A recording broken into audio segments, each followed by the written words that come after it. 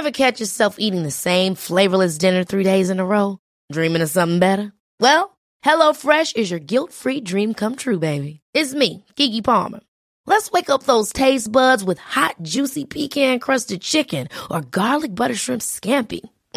Hello Fresh. Stop dreaming of all the delicious possibilities and dig in at HelloFresh.com. Let's get this dinner party started. A lot can happen in 3 years, like a chatbot may be your new best friend. But what won't change? Needing health insurance. United Healthcare Tri-Term Medical Plans, underwritten by Golden Rule Insurance Company, offer flexible, budget-friendly coverage that lasts nearly 3 years in some states. Learn more at uh1.com. Hi, this is Billie Jean King. This is Marion Bartoli. I'm Mats Wilander. This is Mary Carrillo. This is Pam Schreiber. This is Yannick Noah, and you're listening to the Tennis Podcast.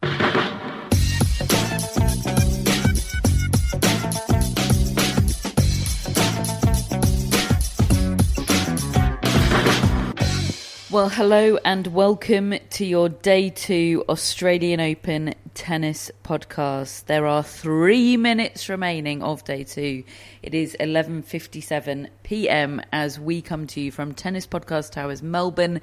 Tennis, of course, being tennis, is still happening at Melbourne Park, and that might be the case for, well, who knows how many hours to come. Alexei Popyrin, the latest Australian sensation, is currently doing battle on the John Cain Arena. Novak Djokovic is currently a set to the good on the Rod Laver Arena, and Casper Ruud looks, well on the way to victory on the second court. And if any of those matches develop into big stories, including the Australian sensation Alexei Popyrin, not quite sure what he would have to do to steal the international headlines, but Channel 9 over here is certainly very into what he's up to at the moment. But of course, if any of those develop into big headlines, we will be recording an addendum to this podcast. Don't worry, we won't leave you hanging. But we have one very big story that has dominated Day 2 of the Australian Open. Myself, David and Matt will be talking about that in just a moment's time. First, I want to remind you that throughout this Australian Open,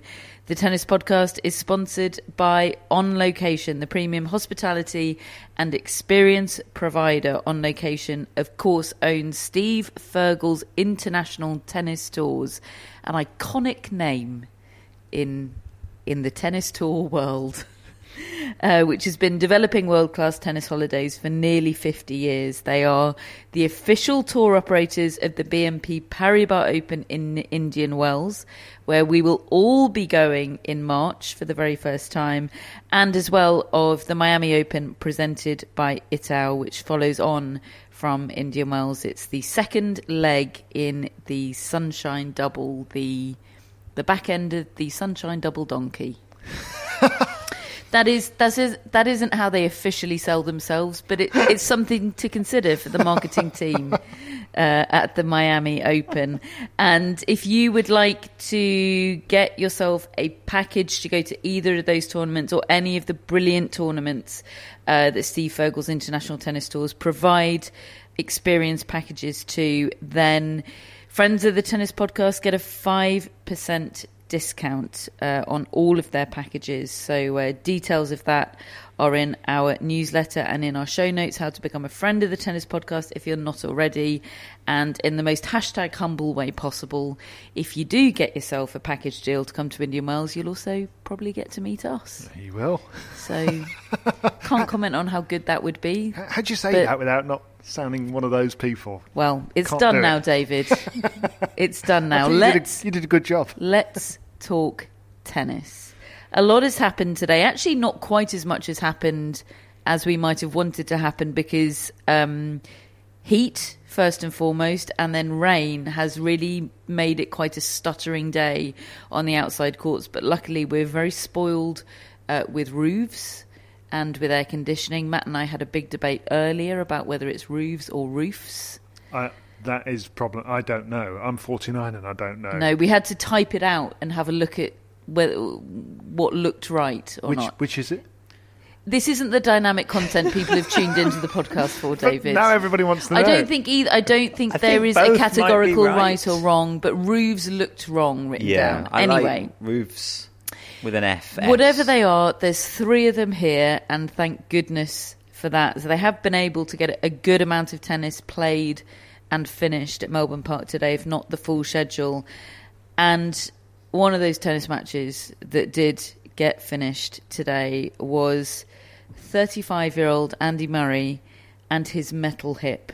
2,050 days since his last win over a top 20 player at a Grand Slam. Beat Matteo Berrettini today 6-3, 6-3, 4-6, 6-7, 7-6 after saving a match point at 4-5 in the 5th set. And Matt is still chuckling about the backhand that Matteo Berrettini played on that match point. I met evil Matt today, David. It's like the anti-backhand list moment. Yes, that's exactly what it was. It's one of those where to say that Andy Murray saved the match point is actually wrong, really, isn't it? Because Matteo Berrettini fluffed his lines. He did what you moment. Or I would do in that moment. And honestly, Berrettini's backhand was so bad that we're forgetting how bad Andy Murray's drop shot was in that rally. He basically gave the ball to Matteo Berrettini to hit a winner on, and I think he just sees Murray move to cover the line and decides to change and flick it cross court, but he's got so much time on the ball on that backhand, and he just dumps it in the bottom of the net. It was horrible. So offended by that backhand. It was a shot that I think most club players, most social players, if they've got no pressure and they've got nobody watching them, would feel very confident about making. Yeah, it's in the sort of pantheon of haunting tennis shots. You know, I think Matteo Berrettini should and will be thinking about that backhand for a while. It sort of reminds me of the Andy Roddick high backhand against Roger Federer, and this was way worse. And that was a hard shot. That's a hard shot in tennis. But you know, I always think of that shot as must be haunting. Yeah, I described it as a howler in commentary. This was it was. That's exactly what it was. I don't want to mislead you, folks. To start on a bum note. Don't want to mislead you because it was a great match. We just had to get that out of our system. I had to get it out of the way. Lots of really good stuff happened this match. In fact, it was one of the incredible moments. It was one of those moments that will stay with me for an incredibly long time. Andy Murray leading by 2 sets, gets pegged back to level, and we go into the decider. Andy Murray with Matteo Berrettini with the momentum, and yet somehow Andy Murray was not to be denied. He found, in Matt's words on Twitter, the "I'm not fucking done yet" Andy Murray. He found that guy. Yeah. And it was extraordinary. Andy Murray still hasn't lost a match from 2 sets up since his Wimbledon debut in 2005. And he deserved it. He deserved it, even though Berrettini hit that backhand into the net on match point, and it almost felt like Andy Murray with that drop shot was saying, "I can take no more, have it." I know he wasn't thinking that, really. He just messed up the execution, but it was almost as though he'd got nothing left, and then suddenly he was given a lifeline, and boy did he grasp onto it. But over the course of the match, he was the better player. He was the one who deserved to win that tennis match, and given everything else around it and all the years that he's been waiting for that moment, can't deny him. Do you know, David, the closing words of Andy Murray's first answer in the press conference after that extraordinary match? He gave a long and effusive explanation of the match and how he felt and the emotions it evoked, all of that. And then he paused and looked the journalist who had asked the question, possibly Eleanor Crooks, can't quite remember. Yeah, Eleanor Crooks, looked her dead in the eye and said, "I deserved it. I deserved the win." And it was a real moment, wasn't it? It was a bit of a death stare. Eleanor was not for a moment suggesting he didn't deserve the win, but it was almost a warning shot across the bows. If there's anyone out there that thinks that I didn't deserve this win because Matteo Berrettini fluffed his lines at match point up, you're wrong. Yeah, and I think that's what makes this match so special. Like, not only the fact that he won it, but that he did something here that he hasn't been able to do since the hip surgery, which was sustain a really high level over 5 sets against a top player. You know, he's sort of been in this cycle, Murray, of playing quite well and falling short, or not quite being able to live with the top players anymore. And he'd only won 8 Grand Slam matches prior to this one since the hip surgery, and half of those were against James Duckworth and Basilashvili. He's beaten them each twice. He's also beaten Oscar Otter.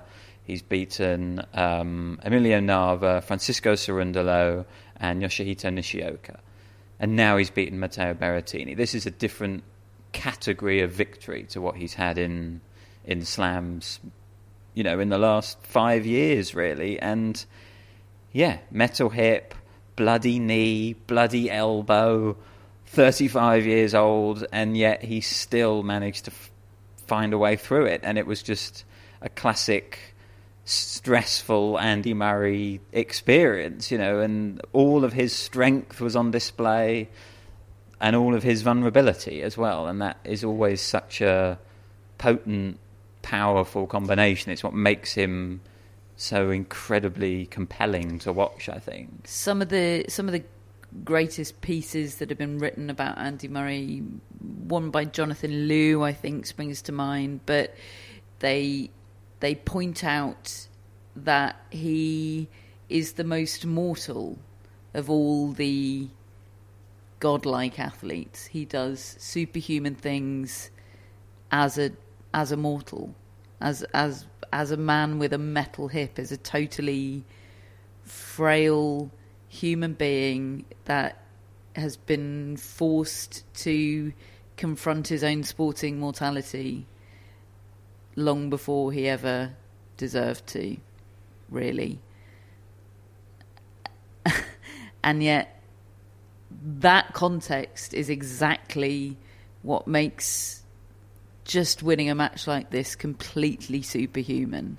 You know, this is doing something that, you know, he'll never have 22 Grand Slams, he'll never have 21 Grand Slams, he'll never do a lot of the things that any of the big three have done, but none of them have ever done what he did today, and they probably hope they never have to. But, you know, he's got a metal hip. Yeah. It's one of those things, like, I remember with Petra Kvitova's run to the final here in 2019 when she lost to Naomi Osaka.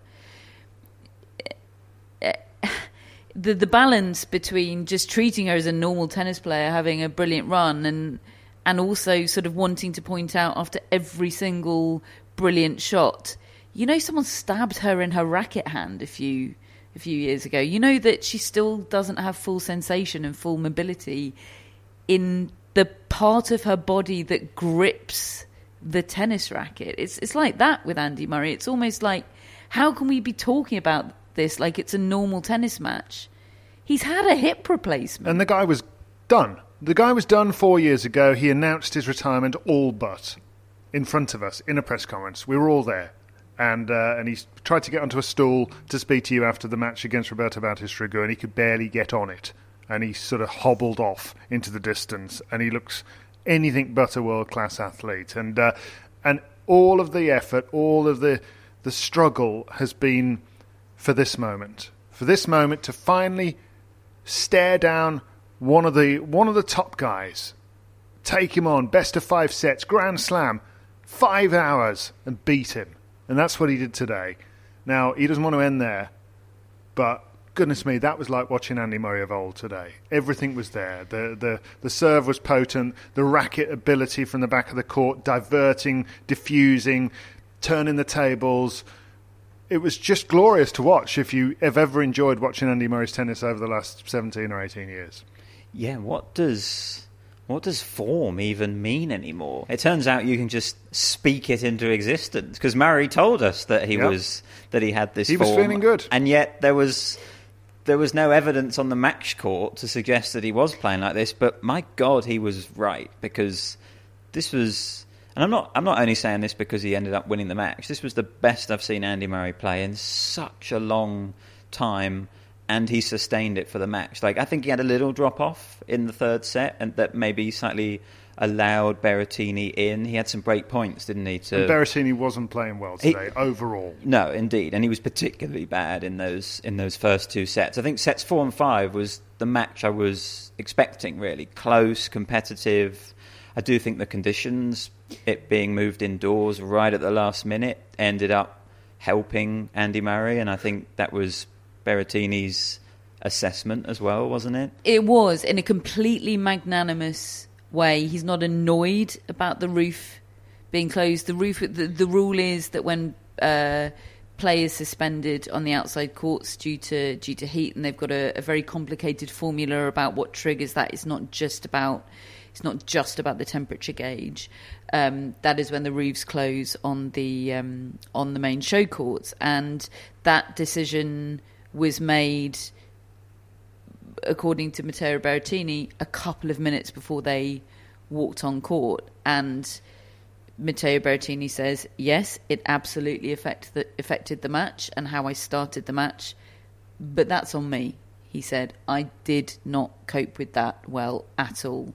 He said he was pretty appalled at himself at how he started that match. He was flat and listless, and Andy Murray just saw a piece of prey, didn't he? Somebody whose head he could crawl into and live rent-free for a couple of sets. And it was, we talked about the Andy Murray that likes to exploit a weakness, and it was utterly ruthless in that regard. He was totally exposed out there for 2 sets, Matteo Berrettini, and then he goes off with his swanky Hugo Boss bag with fresh kit in it, probably has a good talking to himself in the mirror, and good on him. He comes out the Matteo Berrettini that we were expecting to see today, and okay, it wasn't enough, but I'm glad he was able to perform and make Andy Murray feel like he really deserved... He played a top 20 player today. First 2 sets he didn't. Andy Murray can really feel like he beat a top 20 player the hard way. Yeah, I think that's right. I mean, these slow starts are costing Berrettini in slams at the moment. Like, he's usually been really reliable in terms of beating players he should beat. I'd say he probably should beat Andy Murray. I think, he'll be disappointed not to have won this match for sure. But I think back to the match he played against Nadal here last year. He was 2 sets down before he really started playing. He was 2 sets down against Casper Ruud at the US Open before he really found his game. Like, he needs to come out of the blocks faster, I think, in some of these big Grand Slam matches. That can be a takeaway, I think, for Berrettini from the last year. Like, you just can't afford to start like that, and he's doing it a little bit too often at the moment. He did remind everyone in press that he was still suffering from that injury at the end of last season. He didn't have the off season he would have hoped to have. He was undercooked coming in to this swing, and actually although he was knackered, it was 4 hours 49 minutes. He was pleasantly surprised at how he felt physically at the end of that match. He wasn't sure he was ready for a 5-set match, and he said, I did not lose that match physically. I lost it in tennis terms and on rubbish backhand match point terms. Just imagine what he'll feel like in bed tonight, thinking about that. At least he doesn't have to have a row with Ayla Tomljanovic about where he's doing his Tennis Channel interview in the morning. At least he hasn't got anyone telling him, but I'm still in the Australian Open. Cold comfort, I'm sure. Just last one on Andy Murray. He was very keen to tell us in the press conference, wasn't he? It was a question from Mike Dixon, I think, trying to ask, what is different? You know, clearly something is different. We saw it in you in the pre-tournament press conference. Despite you having no form, you felt like something is different.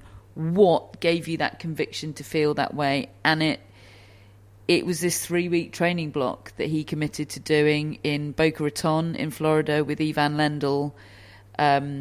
It sounds like he led I think he called it a very simple life, you know, a monk-like existence, basically, utter dedication. And that was the difference making, you know, different kind of training, totally blocking out everything else in his life. And he is a father of 4 that's on the road, you know, 10, 11 months out of the year. To take 3 weeks out of his off season and block out everything else in his life is an extraordinary additional commitment. And I hope that what happened today makes that worthwhile for him. I hope that feels like validation and vindication for that sacrifice. Life is full of what-ifs. Some awesome, like what if AI could fold your laundry? And some, well, less awesome, like what if you have unexpected medical costs? United Healthcare can help get you covered with Health Protector Guard fixed indemnity insurance plans. They supplement your primary plan to help you manage out-of-pocket costs. No deductibles, no enrollment periods, and especially no more what-ifs. Visit uh1.com to find the Health Protector Guard plan for you. Cool fact, a crocodile can't stick out its tongue. Also, you can get health insurance for a month or just under a year in some states. United Healthcare short-term insurance plans, underwritten by Golden Rule Insurance Company, offer flexible, budget-friendly coverage for you. Learn more at uh1.com. This edition of the Tennis Podcast is sponsored by Tennis Channel, and Tennis Channel Plus is the place to watch the French Open. They've got every court live, and you can watch on your phone or on your smart TV in HD. Sounds great. There's genuinely nothing I like more than watching multiple courts with matches everywhere. And can I just sit and watch Courtsers and Longland all day? You sure can, David. Wherever the stories are, the rivalries emerge and the generations clash, you can watch it all with daily live coverage beginning on Monday, May the 20th. Be there when it happens by subscribing to Tennis Channel Plus to stream daily coverage of Roland Garros. Use promo code TennisPod20 for 20% off your annual subscription. So, 5-time finalist Andy Murray through to the second round. You'll notice we are niftily avoiding chat about how far this run can go. I think we should just table that, I think, and enjoy this win, just as I hope Andy Murray does as well. Who knows, it could be more. We're just not going to go there yet. Who's he got? He has got either Thanasi Kokkinakis or Fabio Fognini. It looks very much at the moment like it'll be Kokkinakis, but that match has been rained off this evening, with Kokkinakis leading by a set, and I think with a very commanding lead in the second set. So, I think it's more than that. I think he's 2 sets to love up, right, and has a commanding lead in the third. I think it's Kokkinakis, right? Unless Fognini does a 2015 US Open Nadal on him tomorrow. It doesn't feel like he's got that in him anymore, does No. it? And No. Kokkinakis is playing very well, by the way. He is, yeah. It'll certainly be music to Andy Murray's ears visually. Didn't work, did it? He'll certainly be pleased to see that match has been carried over to tomorrow, because obviously Andy Murray's played 4 hours, 49 minutes, is 35 years old, and if I haven't mentioned it enough, does have a metal hip. So needs all the physical edge he can get on whoever his opponent might be. The 9-time champion Novak Djokovic's long-awaited return to the Rod Laver Arena has happened. It was incident-free, both in the crowd and on the court. He was greeted extremely warmly, if not rapturously, quite frankly. He did have heavy strapping on his left thigh, his left leg. It was heavier. It was slightly more alarming visually than I was expecting. But in terms of the performance, no cause for alarm at all against Roberto Carballes Baena. That's right. We've just watched the final set of that match, in which I think he only lost 3 or 4 points. Once he had got firm control of the match, he never really let go. And by the end, he was in that really aggressive mode where, we talk so much about Djokovic's defence, but actually he can just cut through players with his own ground strokes, and he was doing that by the end. Very, very straightforward final set there. Less so for Casper Ruud.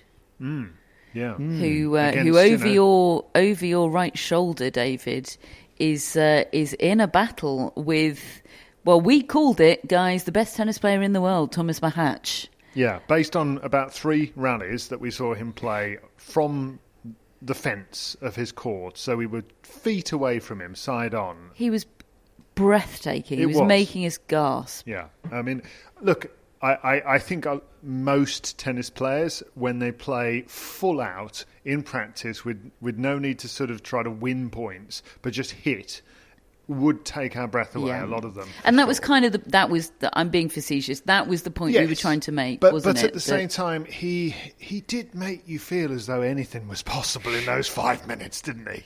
And I think he has an incredible eye, Thomas Machac. He's able to dig out a ball that's coming at him at incredible speed and divert it, and he manipulates it, and he's a nightmare. He's a nightmare for Casper Ruud right now, who was 2 sets to love up in this match, and now it's deep into a 4th set. Seeing as we can't report on the result of this match as we're recording before it's concluded, maybe I'll just resort to gossip and tell you that Katerina Siniakova is sitting in the Thomas Machac box. Oh. We know nothing more than that. I'm just stating the facts I see them. We're all here for it. We are all here for it. What else happened in the men's draw today? We got very briefly excited about Dominic Thiem, didn't we? Because he won a few games in the opening set, hit a couple of glorious backhands, flashes of brilliance, but just no match toughness whatsoever against Andrei Rublev today. And Rublev's just kind of the opposite, isn't it? He's nothing but match toughness. He doesn't have those peaks, those moments of, oh my goodness, look what he's just pulled off. But he just always brings his level relentlessly, doesn't he? Is it ever going to happen for Dominic Thiem again? I mean, I'm not ready for that conversation. I just think it's a really important point. I just don't understand how somebody who was that good, and I know he's had an awful injury, but the injury is apparently healed. So I don't get it. I do, as I understand it, there is an enormous mental element to a wrist injury. To gain the freedom of hitting, the burden-free way of playing the game, which is it's the only way Dominic Thiem can be effective with open shoulders. I understand that is very, very hard with a wrist injury. I've got no experience of it. I'm just reporting. I'm reporting back. Yeah, it might be worth. Laura Robson's out here, isn't she? Working for Australian TV. If we bump into her, I'd try and get her thoughts on it. Yeah, we're going to try and find out. I desperately hope. We've made no secret of it, have we? We just love watching Dominic Thiem in full flow, and could end up being a bit tragic. Actually, the second chapter of his career, and I desperately hope that's not the case. But yeah, I mean, he was less downbeat in his press conference than I thought he might be. Like, I remember his press conference at the French Open last year when he'd lost in the first round there, and he was pretty distraught, really. This wasn't that. I think one of the frustrations was actually he picked up another injury during this match. He strained his sort of side or his ribs actually to adjust his ball toss because of the sun. Because it was so sunny, he was having to throw the ball up in a slightly different way, and he said he made a slightly odd movement and he hurt himself. And that actually did seem to affect things in the match. He lost about 20 or 30 kilometres per hour on his serve after that. It wasn't particularly close before that anyway, but this just made it worse. He does appear to have a bit of a Andrei Rublev problem. Like, even when he was playing well, Dominic Thiem, in his US Open winning year, he lost a lot to Andrei Rublev, and he made the point that also it's a bad matchup. But to be honest, it's just the experience of watching him at the moment is a little bit dispiriting, because personally I really felt like he did have that freedom back in his game, and he was swinging confidently at the end of last season. I watched him a lot because I'm very into Dominic Thiem being good again, and like you, I've sort of been curious as to why it's not happening, but it seems to me like a real lack of match toughness. It's like he's forgotten how to bring his best level at the big moments in matches. Like, it was so frail. It was on serve in that first set. Things were going fine. And then suddenly he just threw in a couple of really bad backhands and the shoulders started slumping and the body language went. There's no resistance. There's no defiance. That's a good way of putting it. So that, I think, is what needs to come back, because without that, he's half the player he was, a third of the player he was. He's so far from it, but he is confident that he's physically recovered, and I guess now he'll get on the clay in South America probably, and just look to keep building. Yeah, and I desperately hope he can do just that. On the same court, the John Cain Arena, Taylor Fritz came out after Rublev and Thiem. He was very, very good. Beat Nicolas Basilashvili in 4 sets. Dropped a set, but anyone can do that against Basilashvili. If he hits a purple patch, he just knocks you off the court, and more often than not can't sustain it. Less good at art, Taylor Fritz, today. Explain. Well, he attempted to draw a sort of lock, a sort of padlock. Which apparently is a thing, sort of means you're locked in. No way through me. Yeah, I think so. Dialed in, focused. Locked in. Is it? It's a lock. It's a padlock. I'll remember that, yeah. But what he actually drew was a sort of penis and a swivel.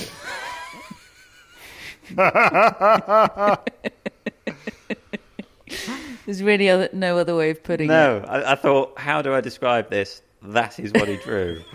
He did at least own it on Twitter. Very amusing. Drew a big bell end on the camera. Thanks very much, Taylor. But he was good. It was one of those where, because the Andy Murray match was happening, I feel like a match is really good in the first week of a slam when there's so much tennis going on, albeit a bit less today because of the weather. But Andy Murray's match had my complete attention, and that so rarely happens for a match in the first week of a slam because it's just so busy. But so I didn't get to see a huge amount of this, but from what I understand, Fritz hit over 30 aces in this match, the most he's ever hit in a match. And as you said, the one set he did drop was just Basilashvili sort of firing winners left, right and centre, and I think Fritz did pretty well to win that in 4. It sounded like a really high quality encounter. Could I just insert a quick gripe here, because we've recorded a whole sort of 2/3 of this podcast without me having a gripe. Why isn't the stat that we're given percentage likelihood, probability of player hitting ace on any given serve? Like, serves per match is a useless statistic to me. I need aces as a percentage of serves hit. That is what I'd like to say.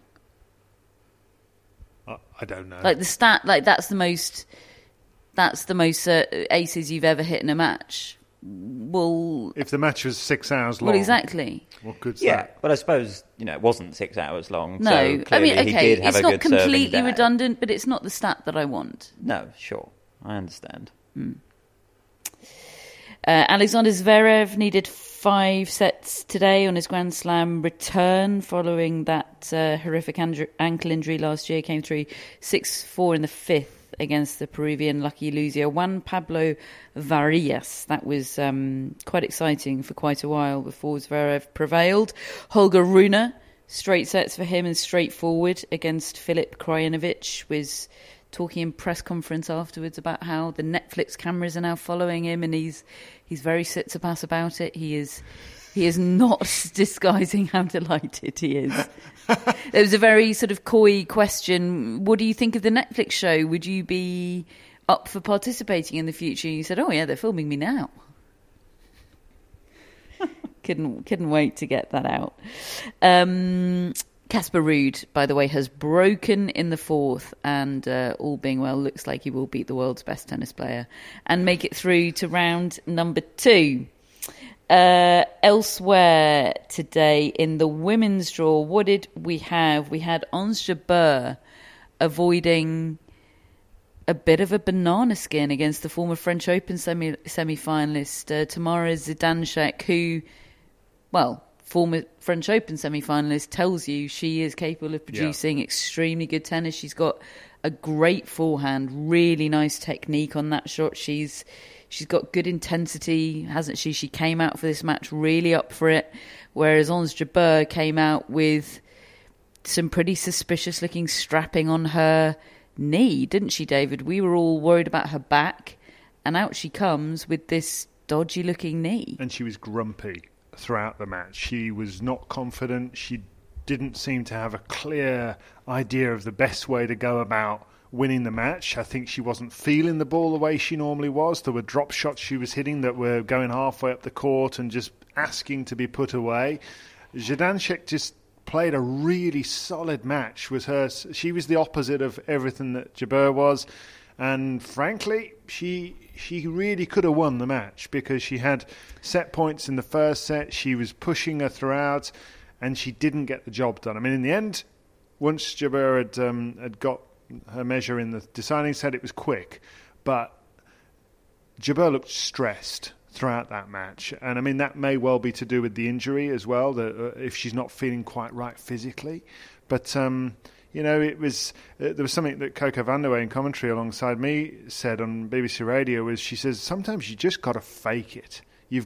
She says, she's not being the Ministry of Happiness right now and all the rest of it that she talked about at Wimbledon. She doesn't feel like that, and it's fine to not feel good, not to feel happy out on the court. But sometimes you've got to just give positive reinforcement down the other end of the court just to show you're in the moment and that you are there and you are going to prevail, because she was not sending off great body language today. But she did win. Is there cause for alarm for you going forward, David? Well, based on that, yes. I do think, though, she's shown how much mettle she has in the last 6 or 8 months. She didn't play that well at the US Open for several rounds. True. She still reached the final. And I think if she's not physically hindered, ultimately, throughout the whole 2 weeks, she can probably manage a few rounds and then maybe hit her straps. It's certainly the more open side section of the draw, isn't it? So, you know, if she can work her way through this knee injury, whatever it is that's going on, you know, she's going to be a contender for sure, but it's going to be a big question mark hanging over her. Speaking of contenders, I give you Aryna Sabalenka. She just looks devastating, doesn't she, Matt? 1-4 today over Teresa Martinsova. First up on the Rod Laver Arena. I've heard that she got a biomechanical coach in to deal with her serve, which I find interesting because it seemed pretty apparent to me that the serving issues were mental. You know, she knows how to serve. You don't just suddenly forget how to serve. But then I also totally understand the need to feel like you're doing something about it. And maybe that's mental.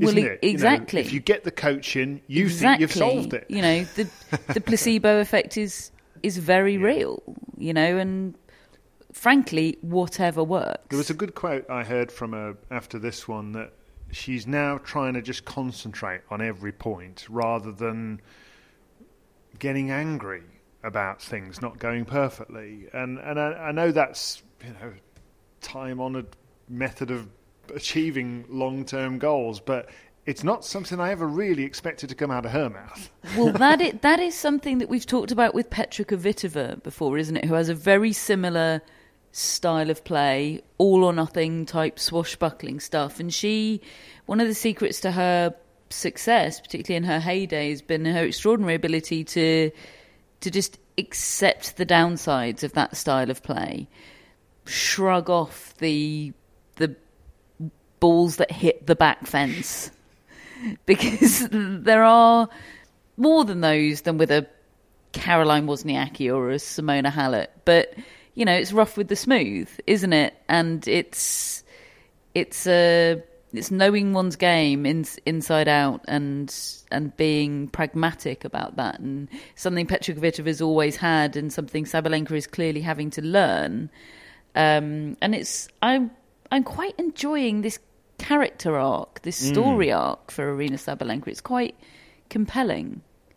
Totally, yeah. She was never more compelling to me than at the Australian Open last year, where she got through several rounds despite having sort of zero game, and yet she sort of worked really hard in the last year to get back to a place where now she's got a lot of game. And if Aryna Sabalenka is winning matches without any fuss, that is bad news, I think, for everyone else in the draw. Because, as you said, it's the fuss, it's the ups and downs which have sort of held her back, I think, sometimes. She was brilliant today, and just imagine having point-ending power in the heat that she was playing in. I mean, that must be such an advantage. I was sort of watching that match, and I was watching Alizé Cornet and Leylah Fernandez at the same time, and Fernandez-Cornet was a gruelling encounter, you know, long rallies. Neither of them have huge weapons. I mean, Fernandez did actually hit quite a lot of winners, but there were long rallies. But Sabalenka, it was just like, well, the point's over now, and I'm not messing about in this heat. One way or another, it's ending. Get me into the air conditioning, and, you know, I'll move on. And yeah, I think she's in a really good place, Sabalenka, and she does have experience of going deep in slams. You know, she has been there and done it. She's not been to a final, but I think we should definitely be watching and talking about Sabalenka. She feels like a big contender here. Fernandez-Cornet, by the way, since you mentioned it, was very good, wasn't it? It wasn't disappointing. It didn't quite develop into what I thought it could be because Fernandez was so good. Yes, I think we're all there for the drama, and it wasn't actually that dramatic. It was just good and high quality. Fernandez did say afterwards that she's quite good friends with Cornet, so maybe we shouldn't have been expecting drama and aggro. It feels like she could be her protege. I don't want them to be friends. I don't know. This is tennis and its politeness problem again, isn't it? You see, Stop being friends, everyone. I think Cornet's developing Fernandez. Right. But it was a slow start from Fernandez. She was a breakdown, but then she played a really clean, controlled match. And I was just a bit confused about what to expect from Fernandez just from looking at her results in Auckland, because she won a couple of matches there, barely dropping games.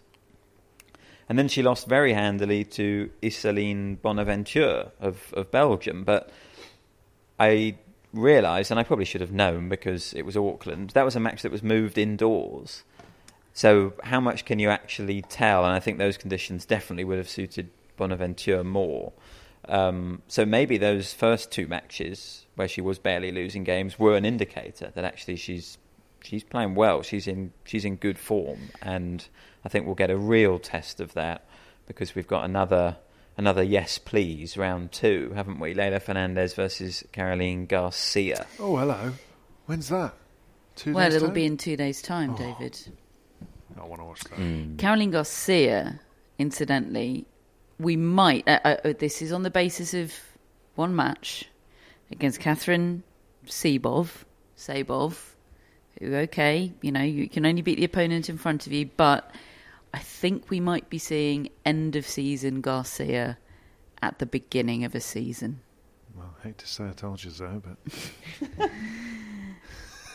after one match. Blooming good match, though. Yep. Yeah, and she played a couple of good matches at the United Cup as well. Yeah. No, nobody wants to say too much. I'm not saying do anything they? else. Okay. I got her in the final. Well, that was dynamic Yeah. listening. Caroline Garcia is playing well, everyone, just to let you know. Yep. Conversely, Garbine Muguruza, her woes continue. Yet another deciding set loss for her, 6-1 in the third against Elisa Mertens. Albeit that is a tough draw. She's a tough opponent. It's the manner of the losses, isn't it, Matt? And it's the pattern. She came to press immediately. I know you had listened to the audio of that. It was mostly Spanish press in there. I think tough scenes. Yeah, there is just so much baggage now with Muguruza because the same thing keeps happening. She keeps being in a winning position, unable to close it out, gets herself involved in a third set, and loses it. She's lost 8 deciding sets in a row. She hasn't won one since Dubai of last year, and a lot of them have not been close. 5 of those 8 deciding sets she's lost have been 6-1, including the one today, including the one at the start of the year against Andreescu, and both today and against Andreescu, she'd served for the match in the second set and not been able to close it out. It's just a pattern. She's losing in exactly the same way, sort of every single time, and it's so just painful to watch, and it must be doubly painful to play. And she's at a loss. She doesn't have the answers. It's quite compelling to watch. Someone with a sort of Hall of Fame career not be able to close out matches, and it's not for the want of trying. It's not like her game totally falls apart. It's just a lack of confidence and a baggage, and sort of just it's almost like you just know it's going to happen, and she knows it's going to happen. And the players against her, I'm sure, just know it as well. It's gonna Stick happen. in there, hang in there, not go away here. So I think what will happen is her ranking is going to drop quite a bit now. I mean, she was already unseeded, but she's talking about playing not really lower level events, but really just be a bit out of the spotlight. She was saying, I think, and just keep working. But she said before she doesn't know whether to take time off or to keep trying and playing matches. She's so tough. She's really, really sort of stuck at the moment, and I feel for her because we know what she's capable of, and it doesn't feel like it's close to changing at the moment. It's been like this for a year. It's tough to see, and we wish her well. What have we got for you tomorrow at Melbourne Park? We have the full schedule out now, and it's a mess, quite frankly. If you've got a Grand Pass tomorrow, you're so having many a great matches time. from today. I can't pick out a first round match from a second round match. I'll tell you what's on Rod Laver Arena, and we'll take it from there, folks. We got Iga Swiatek against Camila Osorio, and then Jessica Pegula against Alexandra Sasnovich, and third up, Rafael Nadal against Mackenzie McDonald. Day session again for Nadal. I wonder if he's requesting day session because of the conditions, because of how the balls are playing. I don't know, but generally speaking, what Rafa requests he gets, and yeah, he's played twice in the day now, so I wonder. Emma Raducanu against Coco Gauff headlines the night session, and rightly so. Yes, please, can't wait. It's followed by Stefanos Tsitsipas against Rinky Hijikata, the Australian wildcard. Matt's tactic for predictions this week is to choose Australian sensations. So I expect you to predict Rinky Hijikata to pull off the upset tomorrow. Well, the problem is I don't know whether the strategy has failed yet, because Max Purcell is still playing against Emil Ruusuvuori. He's losing, so I'm a bit worried about the tactic. He's got a long time to think about the fact that he's losing. But hasn't he? no, so I have abandoned that tactic and just gone for a very good player tomorrow to win. The pick of the matches on the second court for me is definitely Karolina Muchova against Danielle Collins. Yeah, I mean, under normal circumstances, if they were both fully fit and match David, fit... Karolina Muchova is never fully fit. I know, so... but I'm just saying, that should be a great match, Yeah. but yet I fear it may well not be, because neither one of them looks 100%... Well, Muchova never does. Way to hype it up, David. That's last on the second court, if you want to watch that. Maybe they'll cancel each other out and just both be kind of like 60% wanted to good. pick out Elena Rybakina, who plays on the John Caner Arena. She's last on there tomorrow against Kaya Juvan. I'm pleased she's been given that billing just in principle as the Wimbledon champion, and also because I think one of those three show courts scheduling there tomorrow was going to be a huge advantage because of the rain that's forecast to come. So, and I think she's earned that advantage. She played on court 13 on Monday. I'm not saying she should headline Rod Laver Arena, but she shouldn't be out on court 13. No, she shouldn't. It feels like I don't know what it is actually, but she was outspoken, wasn't she, at the US Open about not getting the respect she deserved in terms of court assignments, and it seems to have got worse, not better, since then. So John Cain Arena for her tomorrow. God, there's so much happening. I was just thinking about how I said what a great grounds pass it is, except it's going to rain all day. That is true. It is going to rain and there's all going to day. be 30-mile-an-hour winds. Yeah, maybe I shouldn't whet anyone's appetite for what's going on the outside courts, because none of it might happen. Oh, I know what I want to end on. I'd like to say hello to Pam Shriver, friend of the show, Pam Shriver, who's working with Donna Vekic at the moment, certainly at this tournament. She was courtside for Donna Vekic's opening round match against, bear with me here because quite honestly, this is a player I'd never heard of before, Oksana Selekmateva, a 20-year-old Russian player, ranked 179 in the world. This match, after several other delays throughout the day, this match was literally going on all day. And Pam's juggling another job with ESPN, by the way. This match was suspended for rain at 5-1 in the deciding set tiebreak. It still hasn't finished. It has not finished. Who's winning that at the moment? Donna Vekic, okay. At least. That's a long helps. time to think about a 5-1 lead, isn't it? Pam's got some coaching to do, is what we're saying, the next 12 hours. Go on, Pam. We back you, Pam. Go on, Pam. Go on, Pam. So, yeah, look, hopefully the rain holds off tomorrow, and if it does, everyone's in for a treat because the schedule is brilliant. But thank goodness for roofs. One day we'll know what it is. We'll never be able to end that debate. And that's it, I think, for your Day 2 tennis podcast from Melbourne Park. I need to say that we have our Australian Open mascot, Cordelia. I posted our predictions presided over by Cordelia on Instagram today, so head over there to check those out. And lots of other top-notch content, though I do say so myself. Yeah, you're quite good at that. We have our mascots. David's got Maisie. Right, Maisie, we absolutely nailed it. Maisie Murray. Yeah. Big win.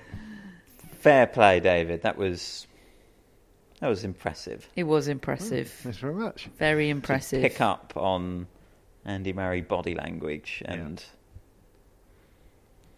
change your mind.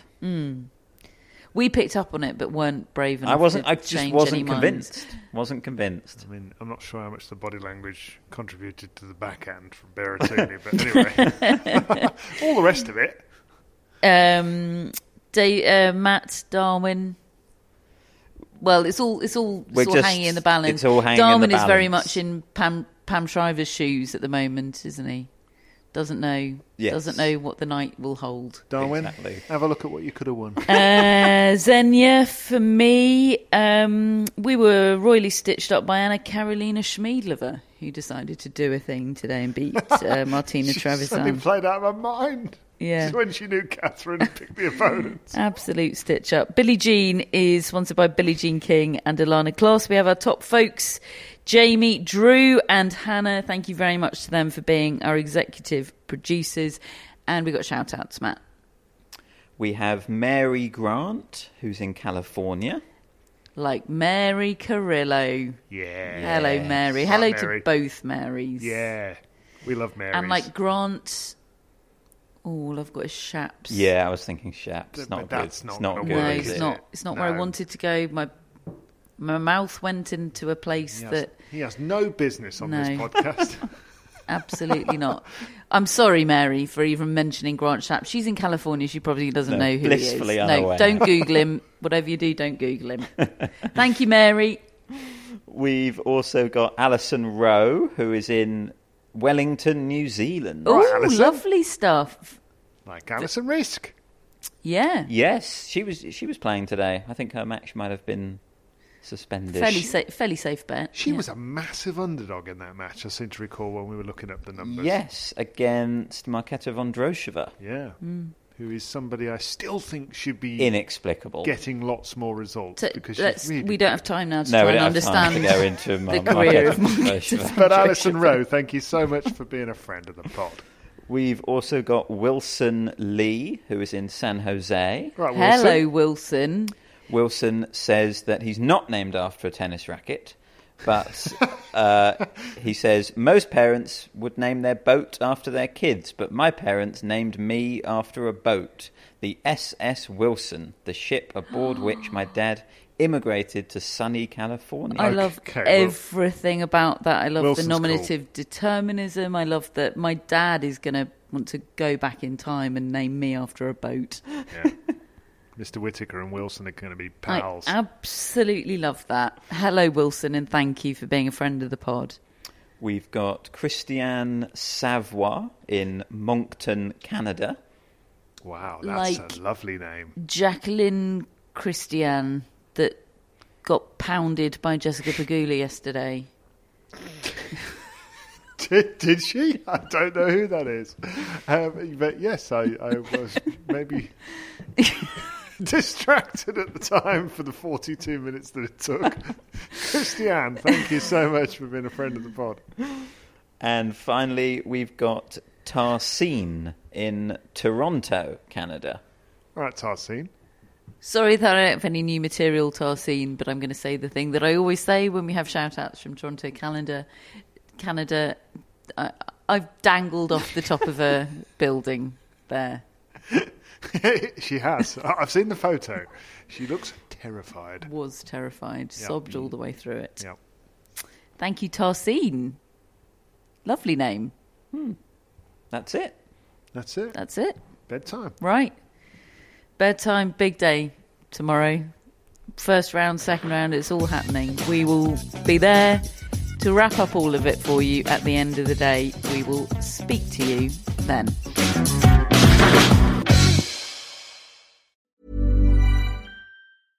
Imagine the softest sheets you've ever felt. Now imagine them getting even softer over time. That's what you'll feel with Boll & Branch's organic cotton sheets. In a recent customer survey, 96% replied that Boll & Branch sheets get softer with every wash. Start getting your best night's sleep in these sheets that get softer and softer for years to come. Try their sheets with a 30-night guarantee. Plus, get 15% off your first order at bollandbranch.com. Code BUTTERY. Exclusions apply. See site for details. Hi, I'm Daniel, founder of Pretty Litter. Cats and cat owners deserve better than any old-fashioned litter. That's why I teamed up with scientists and veterinarians to create Pretty Litter. Its innovative crystal formula has superior odor control and weighs up to 80% less than clay litter. Pretty Litter even monitors health by changing colors to help detect early signs of potential illness. It's the world's smartest kitty litter. Go to prettylitter.com and use code ACAST for 20% off your first order and a free cat toy. Terms and conditions apply. See site for details.